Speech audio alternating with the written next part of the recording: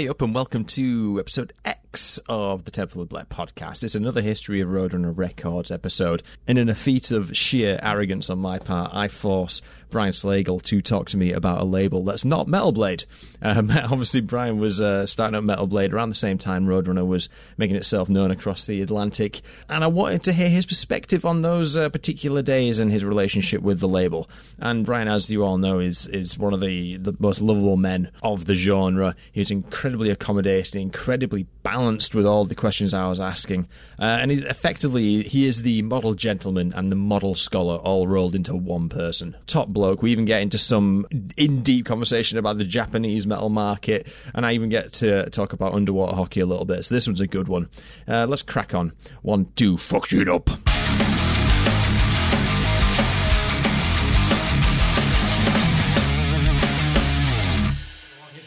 So this is the thing, dude. You're in a very unique position to tell me all sorts of awesome goodies and the like almost a top-down or an adjacent view as to how the business was run, which lowly peons like me would never get to understand. So I've got all kinds of questions which I sent your way, but I kind of want to open up with some housekeeping and pluggables and things like that. So I heard that you were going to work on a sequel to the old book. I can't remember what interview I was watching, but I think 2020 was meant to be the year for you. Yeah, right. So worked on the book. It's a bit of a story, but my co-writer, Mark Eglinton, who also did the first book, he's had a rough year. He ended up having COVID and a whole bunch of physical issues and stuff. So everything's a little bit behind. Plus, I don't know, 2020 is not a great time to put out books necessarily. So So now we're trying to figure out, do we wait and try to hold it for 2022, which is the 40th anniversary of Metal Blade, or do we want to put it out in 2021? So we'll see. But it's just more stories. It's similar to the first book, but just more stories. A lot of people wanted to hear more like obscure bands and all this sort of stuff. So there must be a line at some point where you sort of go, you know what, guys, the rest of the story, they're for me. They're just for me now. Well, I mean, there's a lot of stories, obviously. I try to make everything very, very vanilla and fun, which I think is the way to do it. I don't want to, upset anybody or anything like that. That's not my style necessarily. Plus, hopefully I'm going to be in this business for a while. So, you have to see everybody. So don't want to I don't want to unleash anybody's secrets. Yeah, that's it. Have you got a title for the next one? I'm just out of curiosity. No, not yet. So, same thing with COVID and everything. I kind of started talking to BMG, or published the first book about it a little bit. There's a couple of working titles that I'm still not sure I like yet, but we'll figure it out at some point. That's cool. Well, we'll keep an eye out for it, man. And congratulations on Metal Blade getting 1 million subs on YouTube. Yeah, it's always nice for those little milestones. We've been trying to plug away on that. It was a little bit more difficult for us than some of the German metal labels, because for a very long period of time, YouTube was only available by companies that were wholly based in Germany. So we couldn't get on YouTube for a long period of time. And obviously Germany's one of the biggest markets. So once that opened up, then it kind of helps. So yeah. I think people are acclimatizing as well to like the various ecosystems in the streaming realm. We're used to having everything completely on demand. So if people can put up walled gardens and sort of cater their own content within those settings, I think it creates nuance where there's oversaturation, which I think is a good thing. So hopefully 1 million subscribers, one big step towards that happening. So congrats. Yeah, it's always nice. Yeah. Thank you. Let's get down to some brass tacks then. So the Roadrunner project, for me, I'm just literally trying to write, broadcast, talk about the history of Roadrunner Records. It was a special label for me because I kind of got in about 2005 on what we would call metalcore, or at least what I would call metalcore back then. But I think now it's kind of referred to as the new wave of American heavy metal. I think that's what it kind of got referred to, like that. There's almost lines to be drawn, but let's not get into semantics, like with Trivium and Killswitch and things like that. And I was just really intrigued by, I'm sure the same thing that people are intrigued by Metal Blade for, the little logo, the little branding, that sort of mark of quality. And it just occurred to me that the story's never been told, and it's relatively unique in the sense that Cees Wessels was not a metalhead. He was just a Dutch businessman who surrounded himself with metalheads. So I'm thinking it can't hurt the conversation about metal. It can't hurt the conversation about getting metal back, having a seat at the table with other music and other media out there. in understanding how Roadrunner did what it did from the origins that it came from. So that's what the project's all about. So I appreciate you spending the time to talk to me about that. Sure. So let's kick off with the very beginning. So 1981, Metal Blade is founded off the back of the Metal Massacre record. But did you have any experience with Roadrunner either around that time, just after that time? So no. So I put out the first Metal Massacre album. It came out in early '82. And it was not meant to be. I wasn't trying to start a label. I wasn't trying to do anything other than help out the scene in Los Angeles at the time, because this is obviously way before the internet or any of those things. And if you weren't in Los Angeles at that point, you would have no idea that there was a bunch of metal bands playing around LA. So I was big into the new wave of British heavy metal and the kind of do-it-yourself attitude and compilations like Metal for Mothers and all these sort of things. And I kind of got the idea to do one for the LA metal bands. And I talked to the importers that I knew, because I was working at a record store at the time and I was buying from them. And I said, hey, if I do this album, will you guys distribute it? And they said, sure. So I somehow scrambled up, borrowed some money, and got enough money to make up 2,500 copies of it. And it sold out pretty quickly. And then I kind of made every single mistake humanly possible after that in terms of licensing and all these other various things. But at some point, one of the distributors named Green World, a local LA one, said like, hey, if you want to start a label, we know you don't have any money, but if you can find us bands, we'll manufacture and distribute them for you. So I thought, oh, okay, well, I can probably do that. Why not? And that's kind of where the ball started. So I had zero experience with anything. And I think it was, I want to say, and I was only had distribution in the U.S. There was no distribution in Europe whatsoever at that point. And this is still, independent distribution in the early 80s was a very small, very tiny window of just a few different distributors. And there were some in Europe, but there wasn't a whole lot. So I think it was about 83. I'd put out, a few records, and I got a call one day from this guy named Case Wessels, who was starting Roadrunner Records, and his background was he worked at Polygram over there, which of course is now, I think it still exists, but it's I think Universal owns it now. But anyway, he was an executive there. He liked hard rock music. He kind of was tired of the whole corporate scene and wanted to try to do something on his own, and he was looking for partners and just product. And since I didn't have any sort of distribution in Europe, he said, hey, I said, this is Case Wessel from Roadrunner, blah, blah, blah. I'd be interested in licensing some of your records for distribution in Europe. What do you think? And I was like, oh, well, that sounds like a good idea. And then we kind of started the relationship from there. Wow. It's interesting, the story of how he gets to metal, because the very start of Roadrunner is all eclectic, experimental, some early electronica things. Metal seems to happen when Metal Mike from Mardshock, he sends I think it's Hard and Heavy by Anvil down, and then that starts selling really well. Metallica starts selling really well, and then Heath goes, okay, there might be some kind of angle here. So it's interesting that he came to you after that sort of genesis, that seed had been planted, the metal seed, and he goes, okay, now I need to expand my network into the metal realm, and that's how he came in touch with you. There's a similar kind of story around Neat and around Guardian and all that genesis of new wave British heavy metal, and to a lesser extent the New York hardcore scene. I think Connie Barrett was also kind of like one of the contacts in that world. But what was that deal like? How did you have any experience with licensing abroad at that point, or was Case the first one? No, well, actually, I'm trying to go back and remember exactly the time frame, because we had two different deals in Europe. We did some stuff, although mostly I got really into Hellhammer. I had heard the first Hellhammer EP, which Kerrang at the time said was the worst record ever released. So I need to immediately hear this. And so I heard it, thought it was amazing. And, they were signed at that point to Noise. So I went to Noise and said, hey, obviously you guys don't have anything in the US. I'd love to do it here. Can I? And we worked out a deal there. Then we ended up doing Sodom and Destruction with them. And they did a few things for us on the reverse side. They did a Metal Massacre box set and a few other things. But It was really Roadrunner and then also Music for Nations, because they were kind of partners at the time, more or less. I mean, I don't think they were really business partners, but, Martin Hooker and Music for Nations would do stuff in the UK, and the Case and Roadrunner would do it for the rest of Europe. So I didn't really have much experience with anything. I was learning on the fly as, 22 22-year-old kid at the time. So, but we had a really good lawyer here in the U.S. and a couple people who were involved in the industry that kind of helped me through that. But it worked out great. And then we also licensed stuff from Roadrunner. We did like Dark Heart and Silver Mountain and a whole bunch of stuff because, he had not started his label here in the U.S. at that point because everybody's still starting out. So we did a bunch of those things for him early on as well. And it worked. I mean, the relationship worked out great because he sold a lot of records for us in Europe and we helped them out in the States as well. Oh, cool. So I read a story in, I think it was the Slayer bio, one of the many Slayer bios, that he flew over to LA to discuss the semantics of licensing and things like that. And you ended up taking him to see Slayer.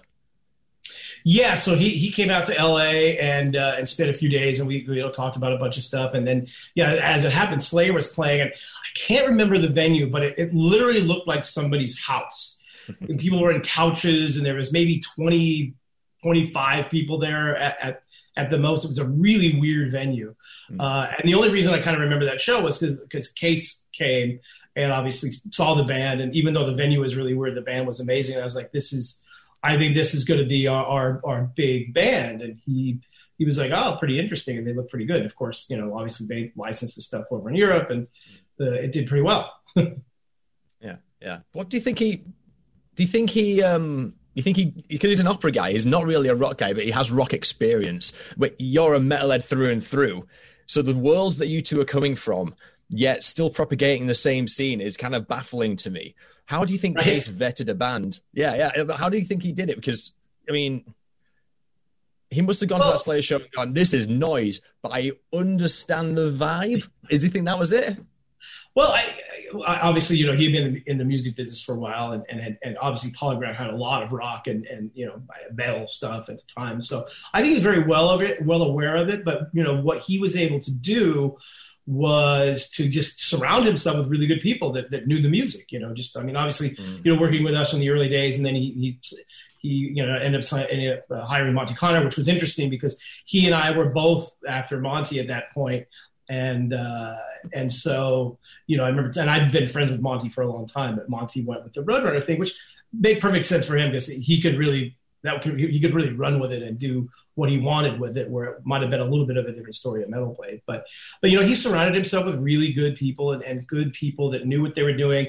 Obviously, him and Martin Hooker, Music for Nations, Martin was probably more of a metal guy that Case was. So I know that those two spoke a lot about bands and what to work with, but he was really good at finding the right people to be around him that knew what they were doing. So I think even though he wasn't a massive metal guy, but I think he understood the music and understood what was good and what people he should have with him to make everything work, basically.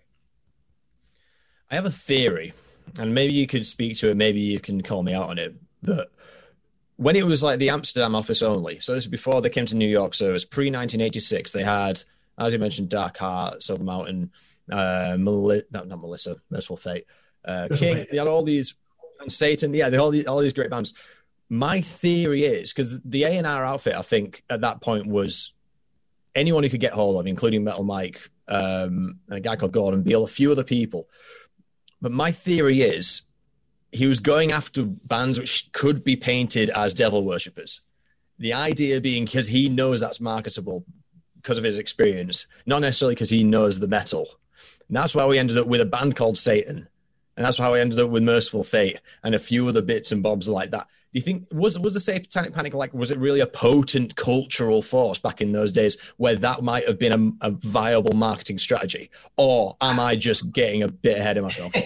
It's an interesting concept, but I think it was more just the bands of that time. That's where everything kind of went. If you look at all those bands, and obviously he did Metallica and Anthrax and other bands that weren't, blatantly satanic as much as Slayer or Merciful Fate or Satan, which was another band that we put out for him in the U.S.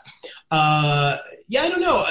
I mean, I think that there is, and this is, my perspective as well, there is a form of anti-establishment, pushing the envelope, that sort of stuff. And I grew up in the 70s with, Alice Cooper and Kiss were the most horrible people on earth, and I loved what they were doing. So there's a little bit of that kind of shocking people, all that sort of stuff. So I think he liked that part of it. And it was pretty easy because there were so many bands around that time that were doing it anyway. But I don't know. I mean, if there was a concerted effort for him, he never told it to me. Let's put it that way. Yeah. To me, like, his history, there's an anecdote from like 1965 with a band called Kubi and the Blizzards, which is a Dutch like acid rock outfit. And as part of a promotional campaign for them, this is 69. He gets all these local farmers in this tiny Dutch village, gets all the farmers into a barn, and he puts on a massive piss up. He gets loads of beer and a load of strippers in, and he takes a load of pictures. The idea being this will be the cover of the album. And this is all Case is doing. And then the next day, it's like a local scandal. These are all the old boys. These are all farmers who have got like their wives are at home with rolling pins, smacking and ready to go. And it was like caused a local scandal. And that again sort of drove. In fact, it still talks about today that particular single called Apple Knockers Flophouse and that event. So I think there is something to say, maybe not satanic stuff, but there is something to say about, well, look, how can we cause a ruckus with this band? And I think he definitely did it with Merciful Fate being on the Filthy 15. I definitely did it with Carnivore, with Jesus, Hitler, and Pete being Pete. But yeah, I guess it makes sense to me, certainly. But as I say, I imagine he wouldn't have expressed it so directly. No, but I do know that one of the reasons why he left the major label was because he wanted more freedom to do what he wanted to do, and kind of wanted to go against things that were, because especially major labels in the 80s, you're trying to do anything controversial and they don't want to hear much about that. So for him, it obviously gave him a lot more freedom to do whatever he wanted. And he, founded into this whole, new heavy metal scene that nobody was really picking up on at the time. And obviously he went in full bore. I can give you some context here, just because I've been like putting together this chapter 1. I've been editing it now. I've been going down the rabbit holes. So just before he started Roadrunner, his engagement was RCA Netherlands. So he was the head of that. Before that, it was Phonogram and Polygram. He was like the head of International A&R, which got him around with what's the band that did? It's a Bachman Turner Overdrive, the Ain't Seen Nothing Yet song. He went around the world with them, did all sorts. But his last engagement, after the RCA Netherlands thing fell over, because they ended up merging all the offices into like a Benelux office instead of like a independent Belgium and Netherlands one. He was at Phonogram representing Pickwick, which is an English label. So I guess if we think about it as a narrative, I'm not asking you to speak for him. I'm just trying to fill in the narrative and connect the dots. He's had a really prolific career up to this point, and now he's kind of babysitting. So it doesn't surprise me at all. And Jan van der Linden was his business partner at the time for Roadrunner.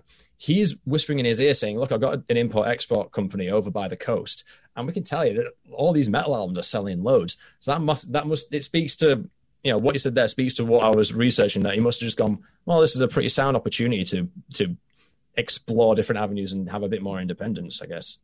Yeah, 100%. I knew he wasn't happy there because, that was kind of my first, when we first started talking, it's like, what motivated you to do this? And, and he kind of, gave his background, a lot of which you mentioned. And I know he wasn't happy there and wanted to do something independent. And that was kind of, there was this whole, kind of independent label surge that was happening back then. Obviously in the US there was us and Megaforce, and then later Combat and all this sort of stuff. And then in Europe you had obviously Music for Nations in the UK, and then Roadrunner in Europe. So there's this whole little networking group of labels that were doing metal stuff at the time that were, kind of doing something fun and interesting. Yeah. Did he ever tell you why he named it Roadrunner? This is like a blind spot for me. Here's the problem. Yes, he did, and I can't remember what it was. It's one of those things where I'm like, because I asked him that, and he had a pretty good reason, but they had a lot of trouble with that, obviously, because Warner Brothers owns the rights to that, and yes, it became at one point when the label kind of became pretty big. They had, I think that's when they did the Road Racer thing, because for a while I think they were not allowed to use Roadrunner for a bit, but they obviously somehow figured it out. But yeah, I can't, like I said, he told me, and I vaguely remember it, but I can't tell you exactly. It's got to be on Google or something somewhere. I've got two theories from my founding, from my research. Jan van der Linden, he only gave me a few emails, Okay, didn't want to do an interview, which is completely fine. But he said he was just named after the character. And I was like, yeah, that feel. It doesn't feel like that's what Case was going for. If he was, especially if it was formed in, the actual company was formed in 1978, he must have known there would be an IP problem. Anyway, two theories. One, Kubi and the Blizzards again. So they're as a band, if you read up anything on them, they quite quickly get compared to a British invasion band called the Pretty Things. The Pretty Things have their fourth single, but the first track on their first album is called Roadrunner, which is a Bo Diddley cover, which I think, all right, fair enough. It's revered as one of the first like proto-metal songs in the same sort of vein as the Yardbirds and Helter Skelter. So it's in that crowd. And I was like, well, that's a bit of a stretch. And then I saw the single and it's all red. It's like that Roadrunner red. And I was like, well, that's one thing. Signed to Fontana Records, eventually bought by Phonogram. So I can imagine the words Roadrunner came across his desk at one point. That's one theory. Theory number two. Roadrunner is slang for someone who chases money. Usually it's like a drug runner or someone who just does the odd job or something like that. Now, Roadrunner as a company was called Roadrunner Productions before it was a record label, and it was formed in 1978. So I'm thinking this is when he's working at RCA Netherlands. So he's doing business on the side. So maybe it's an in-joke for himself where he's thinking, I'm kind of hustling here. Let's call this company a hustling company. Yeah, I tend to go more with your first theory than your second theory, I think. Because, like I said, he did explain it, and it had something to do with music and the character and stuff. But so that, knowing him, that makes way more sense than theory number two. That's just my thoughts. Good. Perfect. But it's so close, yet so far. If he told you, but you can't quite remember. I know, right? It's like Howard Stern had Joni Mitchell on, and she told him who You're So Vain was about, and he can't remember who it was. So same thing. Stephen Fry knows why Douglas Adams designated the number 42 for being the meaning of life. Actually, no, he's sworn to secrecy on that one. He's going to take that one to his grave, so it's not quite the same, I guess. One thing which King mentions, King Diamond, yourself and Case, while I observed earlier that you're coming from totally different backgrounds, you're very communicative and very sort of open and constructive when it comes to developing the artist, which is obviously a key factor when you're trying to build a brand and build a label. Do you think that's a key reason why he did so well with Merciful Fate and why he's got the same kind of legacy that Metal Blade has? Like, it's a very strong, independent powerhouse, obviously until 2012. But yeah, 100%. Factor in building that legacy. Yeah. I mean, you have to be a successful label at really any level, but certainly as an independent label. Yeah, you have to have a relationship with the artist, because that's, especially as an independent, that's the only way you're going to keep them around. If they don't have a good relationship with you, there's all sorts of other avenues to go for, and just developing stuff. And you want to make it. And we both have the same sort of thought process on this: is you want to make it a nice home for them. You want them to feel like it's a family and it's a comfortable place to be, and have a good relationship with the artists and be friendly with them as well, and not have that adversarial thing. And Case was really, really good with that. I just know my experience with him as a very young guy starting out a label. He was extremely helpful and just did business things and practices. And, if I had questions on things, he could, help me with that. Oh, sorry. I don't know if you heard that gigantic noise. Okay. But anyway, he was really good about, helping me, kind of run through the business. And, he obviously is way more experienced than I was, but a very kind, gentle guy when it came to that. And we've always, from day one until now, we've always had a really good and very friendly relationship, which is great. It's interesting because, like, from a fan perspective, the lens you look through is fan to band to label. And when you go through those when you hit those landmarks, more likely than not, you're going to get some people on the way who weren't too happy with the way they were treated or something like that. But the more I research into it, the more I empathize with the label as like an institution, because the job is to perpetuate and propagate metal and make metal happen. And Case, as a business guy, it's brutal, but at the same time, he knows where he needs to invest, and he knows where he needs to sink in the hours and the cost and things like that. Did he ever was there any pearls of wisdom that he gave you, which you bring forward to this day, or is it just like general conversational? I it really was, for what from me was just, running a company and being a younger guy, because there's a whole business side of stuff. There's, when you're dealing with, being a record label, I was just a fan. I had no background. I took some business courses in college, but I never intended to run a company. And it's a whole thing when you're running that it's a lot different than anything else. So as far as the behind the scenes business sort of stuff, he was a really big help in that. If I had questions about things, he would definitely help. And certainly, just getting us up and running and being successful in Europe. And we probably stayed with them a lot longer than we probably should have before we actually did our own thing over there. But it was always a very comfortable, friendly relationship. The bands, when they went to Europe, felt good about what was going on. It was really toward the end, we just had so much catalog, and it just kind of made sense for us to finally leave. And we might have should have done that, 5 years prior to that. But it was just a great place to be. And Roadrunner, up till that point, this is like mid-1990s, was a really great, independent, friendly, good company. And obviously, Case running it was his company. I guess as well, though, you're an asset to Roadrunner because you're giving, when he's relying on third-party IP across the sea and you're churning it out and delivering the goods, then he's just like, no, keep Brian happy. So why wouldn't of course. But he was, when we finally did our own thing, he was fine. It was like, it's time for you guys to do it. And they were kind of evolving more into a record company that were signing a lot of bands and doing less licensing stuff. So it kind of was the right time, I think, for both of us to make that move. You say mid-90s, was it? Yeah, I think we started in 1995 in Europe. So right, okay. Just for my reading. One thing which, when I was reading your book, which I found quite common with yourself and Roder, was when you're acquiring acts, it was difficult to compete with anything bigger. Their deals were typically, Roadrunner keeps all the IP, it's a 5 or 6 album deal, and they can usually give a $5,000 advance, left or right of that, depending on how Case felt about it. Because something like Jaguar got, they were tried and tested really with Power Games, so I think they got about $10,000. I imagine Merciful Fate got a bit more, but I don't know. But if, say, an A&R guy was like, you got to sign this band, this is the thing, and Case wasn't feeling it, he'd maybe throw $3,000 at it. Did you ever find yourself in a bidding war with them at any point? No, never. In fact, we made a pact very early on, maybe a year or two into our relationship, that we would never go after the same band and we would never get into a bidding war. If somebody found the band first, then that's fine, go for it.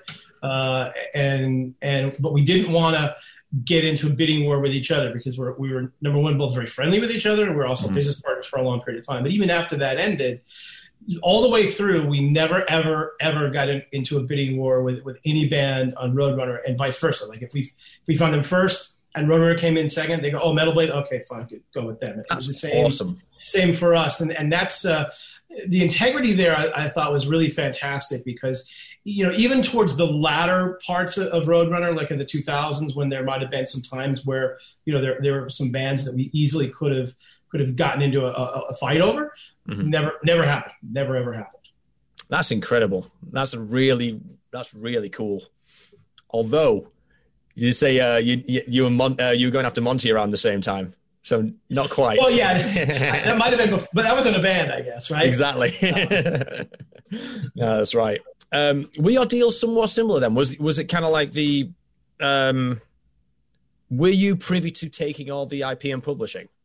No, we did it a lot different. I was never even before 360 deals happened. I was like, we take the publishing on some stuff, but it wasn't a big thing for us. I want what's best for the band, and we always felt like our deal is we're the record company, and that's our job is to do that. We're not a publishing company, we're not a merchandising company, we're not a booking agency, we're none of that. And we kind of kept that way going for a long period of time. Whereas Roadrunner kind of morphed into they had the publishing entity, and then they had a merchandise entity. So they and Case wanted to build a huge company, and I was not necessarily into that because we got to a point in the early 90s when we were at Warner Brothers where it kind of started becoming a big company and we're doing a lot of stuff, and I just felt a little uncomfortable with that because we had a lot of employees, and it just didn't have the same feel for my end. So we never went down that route. But I understand why Case did it. I mean,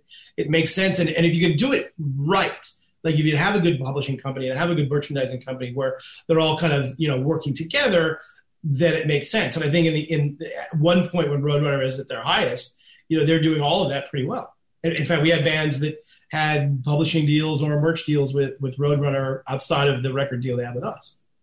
You might be able to help me with one thing, because I'm struggling to distinguish between IP and publishing, because I would have thought they're all one and the same.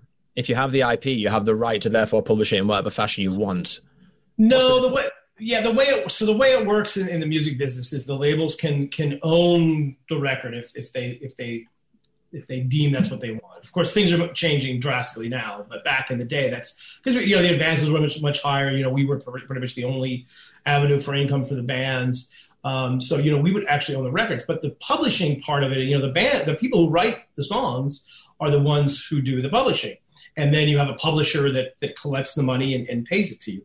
Some labels will take some of the publishing for themselves because they feel, hey, if I'm giving you this massive amount of deal, I need to be able to recoup that expense somehow. So you would get the publishing involved. But then, Roadrunner started their own publishing company, which, again, kind of makes sense. And, it's, you can go in and sign a deal with Roadrunner and have all these different options you can do. And, right. I don't know that I think towards the end, there was more pressure from them maybe to do publishing deals within the company than there were before. But we did it a lot differently than that.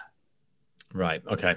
So in terms of like the publishing revenue, it would typically be the heavy lifting of getting the product out there, not necessarily distribution, but from let me try and articulate this. So, well, basically, if let's say you're going to sign a band to a pretty hefty advance contract, and this was happening quite a lot in the 80s and 90s, where it's again because the other forms of income weren't that much, and this is the way the music business was. So, if you're giving a band a huge advance, you want to be able to recoup that money from somewhere, and sometimes it's not only record sales. You might need to add in some extra money from the publishing side. But the publishing side technically is a whole separate entity. Like we as a record company have to pay the publishing. So in Europe, because we're a German company, we had to pay the German people for all the records we manufactured, and then they would then pay to the publisher, who would then get whatever share it was to the writers. And it was similar in the U.S. I mean, a little bit different scenario in the U.S. because we're screwed up over here when that comes to that. I feel when you contextualize it in different territories, it makes a lot of sense. It is kind of like the labor involved in getting the product out there, short of actually putting it in the vans and taking it to the shops. Got you. Yeah, and there's a lot of work and marketing and promotion and all these sort of things. Like I said, it's a lot different than it. And you had to manufacture albums. I mean, that's the really crazy thing about the music business prior to where we are now, is that we were basically a consignment business for all that time. You could make 100,000 records and ship them all out to the stores. If nobody bought them, all the stores could ship them back and get their full amount of money they paid for these records back. So it was a really risky business back in the day. I would tell some of my friends who are in other businesses how it worked, and they'd be like, "What? That's how it works there?" I go, "That's how it works." So it was a lot riskier then. So I understand trying to get pieces of the other stuff. But like I said, we didn't really do a lot of that. And then when the business kind of fell apart and people were doing these 360 deals, I was always against that, because like we can't, like we don't do all those things. It's not fair for us to take every penny from the band. That's just not. It's not the way it works. I want the bands to be successful. I want us to be successful and the bands to be successful. And you don't want to have a band that's unhappy because, hey, I signed a 360 deal with you. I'm paying for giving you money while I'm on the road, and you aren't doing anything to help with that. So there you go. I'd love to ask what the perspective on that is these days with people signing masters over and things like that. But I think we could go down a rabbit hole there. It might take too long. So you mentioned there about it being a consignment business, and if the records were returned from the shops, tough tits, not much you can do about it. That's where our friend Alan Becker comes in, right? So he's the one that's going to say, this Bruguera record, the one with the severed head, that's not going to sell at Best Buy as much as you think. Instead of creating 40,000, maybe go 10. And that's his world, isn't it? Sure. And then that's what you do. You go to your distributor and your salespeople and say, we have this album. What do you think we should ship? And then we have our numbers that we want to ship, and then they have their numbers, and hopefully we're somewhat on the same page, and you go from there. So That's the way it used to work. So quite a bit. Yeah. Which brings us to when Roadrunner started stamping their claim into New York, right? So they were using the same distributor as you at that point. Were you with Alan at that point, 87? Yeah, we were. Yeah, we've been with. Aside from the early days, we've been with Relativity, Red, now the Orchard. We've been with them forever. And yeah, Roadrunner was with them for a large portion until they finally went through Warner's. It's interesting, 1986 though, because that's the year you outpaced Roadrunner in terms of output. Like, I think I might even have the numbers because I was really tedious and I might have actually gone through Discogs and picked them all. Yeah, we put a lot of records there. Yeah, man. So up until that point, Roadrunner was absolutely swamping everyone. 1981, 22 records, 82, 33, 83, 64 records. And it goes up and up and up because obviously they're licensing en masse and Case knows how to play that game.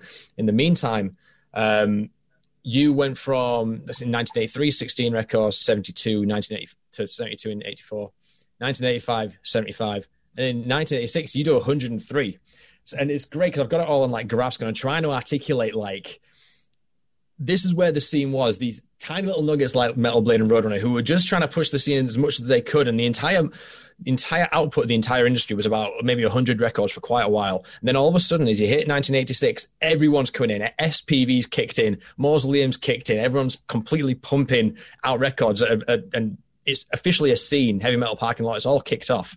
So for you, were you sat in your chair now going, oh shit, if Roadrunner's building an office or moving into the US, I might lose 1% of my market share. I've got some competition here, even though you had a great relationship with them. Or did you think? I never really looked at it that way, and I still don't. I'm first and foremost a fan of the music. So the more people involved and the more bands that get an opportunity, I think that's good for the scene. And the more of us that are out there creating stuff, then the scene is going to be better. Especially in the, we came to the mid '80s where all of a sudden this thing is exploding. You mentioned all these records that are being put out. We were all still fans is growing into becoming, business people and labels and all this sort of stuff. But, that was still back in the days where our motto was heavy metal will never die. Because people still were saying, especially at that point, oh, it's a fad. It's going to go away. Nobody's going to care in 5 years. So for me, the more labels involved and the more good bands being signed and the more records coming out, the better it was for the overall health of the scene. So, and look, we were a little label at the time, so we clearly can't do everything. So the more there's a Megaforce or a Roadrunner or Combat or all these labels involved, I just felt it was better for the scene. Which is so cool because, it's a drastic change from 5 years before. And I think for you personally, obviously I don't know you personally, but if Metal Blade did go under, for you it would have been like, well, I'm still a metalhead. I'm still going to go to shows, even if I'm doing my paper round at 3 a.m.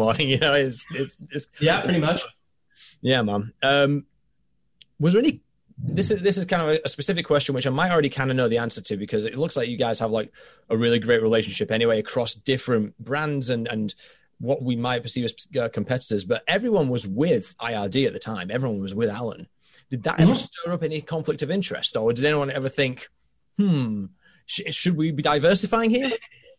There were times, because we're all kind of fighting for their attention at times. Yeah. So there were certainly times when, we wanted a record to do better than it did, and we felt, well, maybe it didn't do so well because they were putting out 5 huge records at the same time from other labels. So there was a bit of that, but I think that to their credit, they did a pretty good job of trying to pay attention to everybody and not let those things fall through the cracks. But, there's always times, and I'm sure it was the same way with the other labels. We're like, hey, you're spending too much time on that Metal Blade record, spend more time on us. And vice versa. You're fighting for the same space sometimes. But I think the reason we all stayed with them for quite a long period of time, and we're still there, is because they've always looked out for us and tried to do their best. And for the most part, it's not 100% obviously, but for the most part, it's pretty good. Yeah. I did ask Alan that as well, and he was like, the problem that we had was people perceived it as a conflict of interest. Absolutely, from the day to day, it wasn't. There was no way was anyone taking more priority. Even Combat, which was the in-house label, they never took priority over any other label, but it was quite easily perceived as such, and that's what potentially tainted some of those business meetings, even if everything works out in the end.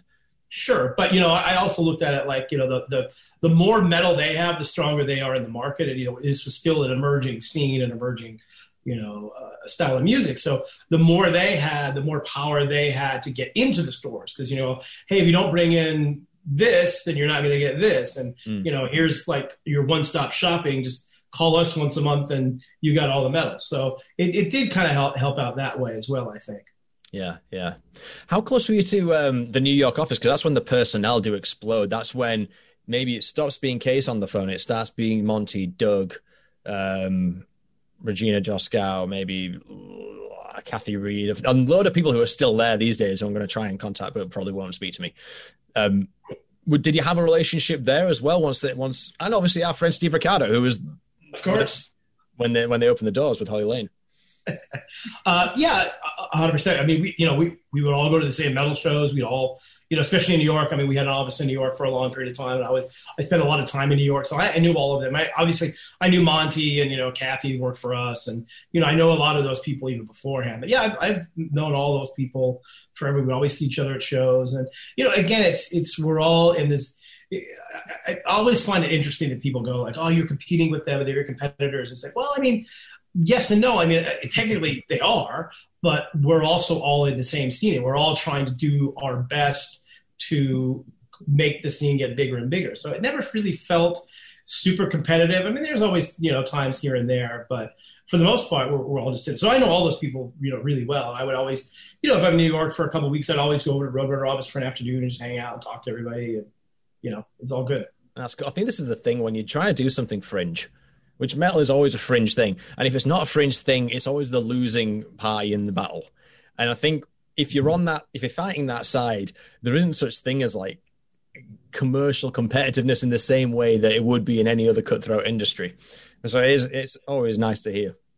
Yeah, it was, it's all pretty, I mean, with all the labels, we're all pretty friendly. And, obviously there are times where you're competing and all that sort of stuff for bands. But, once a band signs somewhere, it's like, all right, cool. But we all want them to do well. Yeah, yeah. Steve Ricardo is actually, he catered a message for you, which I'm going to read out because I can't remember what it was. It was short but lovely. Bear with me a second. I'll just open up the message. Send him my best and mention to him that I said he was the best boss I had my entire music career. Great guy and the godfather of American indie metal. So very nice. I appreciate that. He's a good guy. So yeah, he's a good egg, man. When I interviewed him, my face was like hurting because I was just grinning so much. Oh yeah. Yeah, yeah, man. Jim Salaby as well. Oh, awesome. Jim's great. Yes, yeah. Sends his regards. So as we move sort of into the 90s, into sort of the death of well, I'm going to say that I don't call it the death of metal. It's one that's sort of regarded as the death. Almost death of metal. Yeah, I mean, the doors were still open and people were still going to get. I don't know. I was alive in '89. I can possibly perceive it. It's the decade Iron Maiden started putting music in video games. That's my metal milestone. Roadrunner do like a massive expansion. They try and move into alt. Like metal and alternative rock, and it's interesting because they do it before the Black Album, they do it before Nevermind and things like that. How did you perceive that from an industry perspective, going, okay, this is Case enacting his master plan of becoming like a massive indie. He's trying to move out, he's trying to really penetrate these other markets. Did you ever sort of get that vibe, or would you just like, I mean, Case's perspective on things were a lot different than mine. I mean, I just want to stay true to what we were doing. But Case always wanted to build a huge, gigantic, label. He envisioned that, I think, from day one. So it just made sense for him when other things started happening to go in those directions. Just a lot different for me. I just wanted to kind of stay true to what we did, and I felt that if we did do that hopefully on the other end. That'll help us down the road, which it did. But I don't think it also didn't really hurt Roadrunner either. It's just, they had a different perspective on stuff. So yeah. When I think it's 2001 hits, and they do the deal with Universal. Were you observing in the same capacity? Were you thinking, all right, so we were kind of like in almost a scene of people trying to propagate metal and make the metal happen. Then Universal buying, I think it was 49% of Roadrunner. Did you think, Are we going to have our relationship compromised in any way as the bidding war arrangement? Let's give it a name, man. Let's give it like the let's give it the Atlantic Pact. The Atlantic Pact. Do you think that might have been broken? Was there any worries on that front? It's always possible. I mean, things do change. I mean, look, we spent 4 years at Warner Brothers. I mean, they didn't own us, but we spent 4 years there. And, being involved with a major label is certainly a lot different than being an independent label. But I think at that point for Roadrunner, they were starting to sign bands that had a pretty wide commercial accessibility, I guess. And for them to be independent, especially Steel at that time, if you're an independent label, trying to push something in the top 10 or 20 in Billboard, or get radio play was pretty much impossible. And again, I know Case wanted to expand it and be as big as he can. So I think that deal at the time for where Roadrunner is up, it made sense. It was a lot of the same people, so I didn't really feel that things on our own were going to change. Plus, they were after a whole different style of bands than we were. We were still pretty staunchly metal, and they clearly did their own share of metal. But they were signing a lot of different stuff that we had, we would never sign. Right. Yeah. Fair enough. One thing I noticed was Metal Blade had a Japan office, as did Roadrunner. I think the Roadrunner one closed as well, and I think the Metal Blade one closed as well. What is the thing with that market? Why is it so hard? Is it? It's really the weirdest thing ever. And it's been like this forever. It's like everywhere else in the world, you kind of think things all more or less make sense. Like, if somebody's big in the States, they'll usually be big in Europe or Australia or all these other places. But Japan is this whole completely different market. You had bands who you would think you swore would be huge in Japan that never were. And then bands who were humongous in Japan that nobody else really cares about. But it's a fascinating place. And, for both us and Roadrunner, we were doing a lot of business there. So it kind of made sense to have, boots on the ground, so to speak. So we both did that for a while, and for a long period of time, it was really successful. But really what changed was really interesting. So up until, I forget when it was, but maybe mid 2000s, something like that. So the way the Japanese market worked was that 75% of all the music being sold, especially hard rock and metal, were from export artists. And maybe 20% were from Japanese artists. And this was the same in a lot of different genres. Mm-hmm. And I guess the government at the time felt like, hey, why are we making money for all these other people and we're not making money for our own artists? So they started a lot of things like what Canada does with, Canadian content, where 30% of all your radio has to be domestic artists and stuff. And Japan really went that. So really in a very short period of time, maybe 2 or 3 years, it really completely flipped, where all of a sudden it was like 75% of people buying and consuming music at that point were from domestic Japanese artists, and only 25% were imports. So you basically just fell off a cliff. So, at some point it just didn't make any sense for us to really be there, because we just weren't selling nearly as we probably selling a third of the records we were selling a few years ago. But it's always interesting over there, and it's really weird now, because you would have thought, at least I would have thought, that streaming stuff would be huge there, but it's just not. Really? No. That's amazing. One of the smaller places in the world. One of my friends in Japan once told me that part of the thing is that I guess all the the younger people, the consumers, the people buying consuming music, they buy these cell phones, and they get a new one like every few months, and they have very little storage on there. They don't care. They don't want to store the music, and it's just a weird thing there. So again, I love it there. I love Japan. It's an amazing place to be. But the music business there is just so crazy and strange.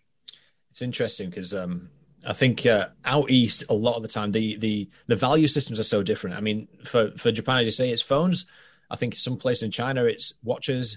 Philippines, it's something else. It's all these different things. But one thing Richard Bengloff was talking to me about was like the propagation of the different priced customer. There's like tiered customers. There's a $15 customer, so that's me buying a Merciful Fate album. There's a $30 customer, which is me buying a Merciful Fate album and going to a gig.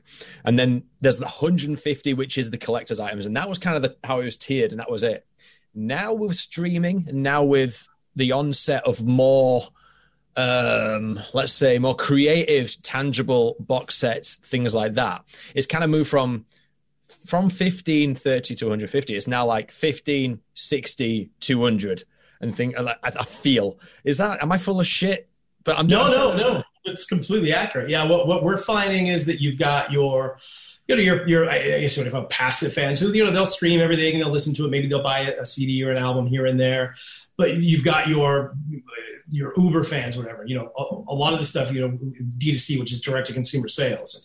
Every major record we have, we put out these different packages where you can buy the CD, you can buy the CD and a shirt, you can buy the CD, a shirt and a vinyl, you can buy the CD, shirt and a gigantic replica of a boat or whatever it is that we do. And yeah, you find that there's the small people, but then there's these hardcore people that will, buy anywhere from, like you said, 15 to, 250 or beyond that. So yeah, it's definitely like that. And we obviously love all of them because they're keeping us all going here is, the people who buy these big packages. It's becoming more and more. We're finding that we can't, like, for example, we launched a new Cannibal Corpse album, I think yesterday. We already sold out of most of the physical product in like a day. So we're having to scramble to make more. So yeah, it's good. And but the thing I love about that is because that's me. Like back in the day, it was me. I would buy anything and everything I could off of band. Whether it was a bootleg or as many shirts, I'll buy as many things as I could. Iron Maiden's my favorite band, so if they put out 1,000 CD reissues, I'll buy them all and everything else. So I like that because that's the hungry, crazy consumer that just wants anything and everything they can from a band, and it's cool to see so many of them out there now that makes me feel good because that's kind of where I was. There's so many things I want to pick up on that not necessarily related to Roadrunner, but there's a Japanese angle, but there's something you touched on there. Are you going to watch the Power Slave listen through on Friday? I don't know. My schedule, all of a sudden it's gotten super crazy. So I don't know. I may or may not. Yeah. Well, it's when I put my kids to bed. So I'm like, I'll have to just wait and see if I can make it. But You're totally right. Like when I was speaking to Jim Salaby, because I'm a recent-ish dad and I'm a recent-ish homeowner. So my records are now in the loft and my hunt for all the Vertigo pressings of the Black Sabbath records has gone on hold. So when I spoke to Jim Salaby and he was boasting about his Ace of Spades 40th anniversary box set, and I was showing him the Jägermeister Slayer end of career edition Jägermeister bottle, I immediately it got me ticking again. I was like, I can't fit anything anywhere. Yeah, I still almost bought an Evil pre-release vinyl set for their new album that's coming out. So it's my angle with this was the at least illusion or perception of like the premium product. That in my head is where I'm assuming Japan is. So I would have thought this kind of market would have been and part of the problem there is exactly what you just said. I have the same problem. Like, luckily I moved to Nevada where things are a lot cheaper, so I literally have an entire house that fills all of my music collection. Right. But in Japan, these people are living in tiny little places. They can't afford. There's no room to put a music collection anywhere in Japan unless you're lucky enough to living in some place that you actually have a big house. But everything there is so small, so it's another reason why you just don't see the amount of collecting and the amount of big stuff because they don't have anywhere to put it. You know what, man? I had a friend who went to Japan a few months ago, and it can't have been a few months ago, before the pandemic. And what he was doing was he was in Tokyo and he was going through different, particularly, I think they were called record bars, and it's literally a bar which has the space for records. So it was literally a bar, and instead of bottles of whiskey behind the bar, it was just records and records and records. So maybe that's their outlet for that thing. Yeah. Whatever works, right? Yeah. Okay, I'm going to bring us sort of into the station a little bit. So I've got one kind of, it's almost a loaded question. It's kind of a soundbite question, but I'm curious as to your perspective. Obviously, Metal Blade and Roadrunner, they existed along the heyday of like the big independent labels. You're still going through that. They sort of called it out in 2012. Why do you think both you guys and both you as a brand have the legacy you do? What's the trick? You're just lucky enough to work with good bands. I mean, that's really all it is. I mean, we're lucky enough that, the bands we work with people like. And I mean, that's really, but I think that the core of it, is all of these labels, 90% of the people that work there are just all music fans, metal fans. And I think that the fans know that, they realize like, hey, these guys are just like us. They're, putting out good quality stuff and they're into it. They're like we are. And, I mean, if we started putting out terrible bands in a year, we probably wouldn't be around anymore. So it really comes down to, as long as you have good artists, you're going to be all right. The business is taking that cathartic feeling you got when you first saw fucking Metallica or Anthrax, taking that feeling of catharsis, reverse engineering it and going, how can we make people feel like that when they go and see Killswitch, when they go and see Satan, even if it has been 40 years or whatever. I feel that's the business, and that's the labor, as in the operative word being the labor of the love. And because everyone's on the same page with that, it kind of makes the objective loud and clear. It's propagate metal, make metal happen, and don't go under, for fuck's sake, I guess. But yeah, I mean, that's about it. I mean, there's no real. I mean, obviously, the business plan, you have to do it the right way, but it all pertains to the artists, and if you have good artists, you'll stick around, hopefully. Yeah, man. So let's close out with 2012, right? So the Red Wedding happens, as it's tentatively sort of known as. Are you stood outside Lafayette Street? I don't know if the office was there at that point, with a butterfly net, trying to get Mark Palmer, trying to get Monty. How did you feel when the initial news was announced that a lot of the worldwide offices were going to close? And I imagine your phone was ringing off the hook. Yeah, it's sad. I mean, I actually was talking to Al Becker about this the other day. It's just because I know so many people that have sold their labels, and every one of them that has done that was probably the biggest regret they ever did. So it's sad, for me, it's just one less label that's out there putting out quality metal stuff. So it was a bummer. I mean, this is, and I know Case wasn't super happy about it, but that's kind of the beds you make when you get involved with the major labels, is that's always a possibility they're going to come in and do that. And I understand why they do it. Mm-hmm. But it's a bummer. And then you have friends that are out of business and out of work, and it was very sad. I'll edit this out, but did you have a hit list? Did you think, all right, Monty's now available, let's see if I can get him, Mark Palmer's available? No, it was weird because we didn't, we pretty well staffed at that point, so we didn't really have any particular openings for anybody. I mean, I know we talked to some people about doing some things, and we've had a couple people here and there that used to be at Roadrunner or CM that are with us now, but not really. I mean, you don't want to have that. I know it sounds like you're picking through whatever, but not really. We didn't really do that. We had a couple conversations, but it was a weird timing for us because we were really, at that point, pretty much comfortable with everything we had. Mm-hmm. But with the interesting thing is that over the years, especially in Europe, is a lot of those Roadrunner people ended up doing their own marketing companies. We've hired them on numerous times for a lot of our big bands over there. So in that case, it kind of worked out all right in the end over there for us. I might keep that in then, because that's quite an interesting point you raised there, even though I got to it in a rather contentious way, which I apologize for, because it's a bit of a weird I know question. worries. Yeah, cool. Where I was going to go with that. I had a good angle. I'd love to know what King's perspective is, because he obviously did Merciful Fate and King Diamond, and then he came to you in the early 90s, which is it's interesting times, because we have that before it all kicks off in 1986. That's what I'm saying, it's that year. And then it's the in sort of the lesser sort of more docile times in the 90s. So I'd really like to see what his perspective would have been, but maybe that's one for another day. I know in the book he stresses again about how it was all about communication, and that was the common theme between Roadrunner and Metal Blade. It was just all about being constructive and open and nice to people, which is always a really nice message. But that's it. That's all I've got for Roadrunner, unless you've got any anecdotes or stories that maybe have flitted across your mind. You haven't remembered why you called it Roadrunner, have you? Well, no, sorry.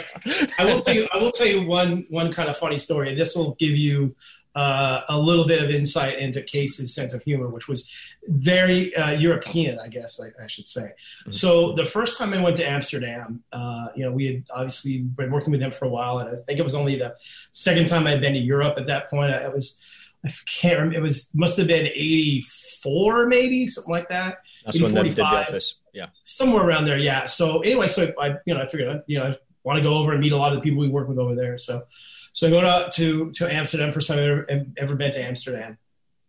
And Case, said, let's go out to dinner. I'm all right. So Case, myself, and one of the other business partners they had there, I think it was just three of us, and he said, have you ever had Indian food before? And again, I'm like 23 at the time, so I think I might have had Indian food once, but I'm like, whatever, I'm up for whatever you want. So we go to this Indian restaurant. He orders everything, so I don't know what any of this stuff is. And it comes in all these little boxes. There's just little boxes and little things in there.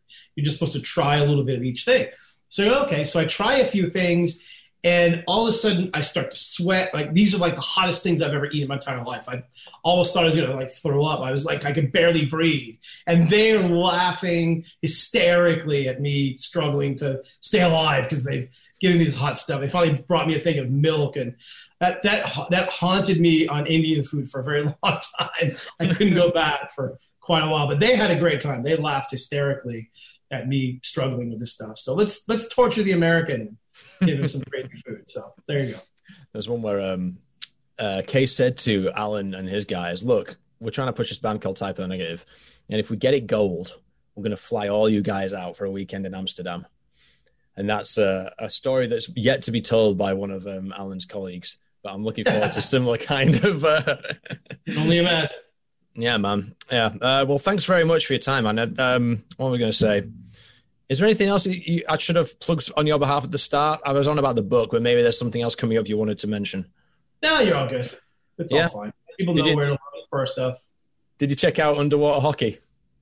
Yes. So that's crazy, man. So clearly they're like they're not breathing while they're down there. They got to go up to catch breath. So that's a weird. It almost looked to me like fish, like when it gets all crazy and there's almost looked like I'm watching some sort of fish fight or something. But that's a pretty fascinating sport. There's all these crazy hockey related sports. A few years ago, Johan from Amon Amarth told me about a sport called bandy, which is mostly in Eastern Europe and Scandinavia, where it's basically ice hockey on a soccer-sized, soccer-sized thing. It's soccer rules, basically, except they have the sticks. They have a gigantic net, and it's the same rules as soccer, but it's all on this sheet of ice that's the size of a soccer. Jeez, field. It's crazy.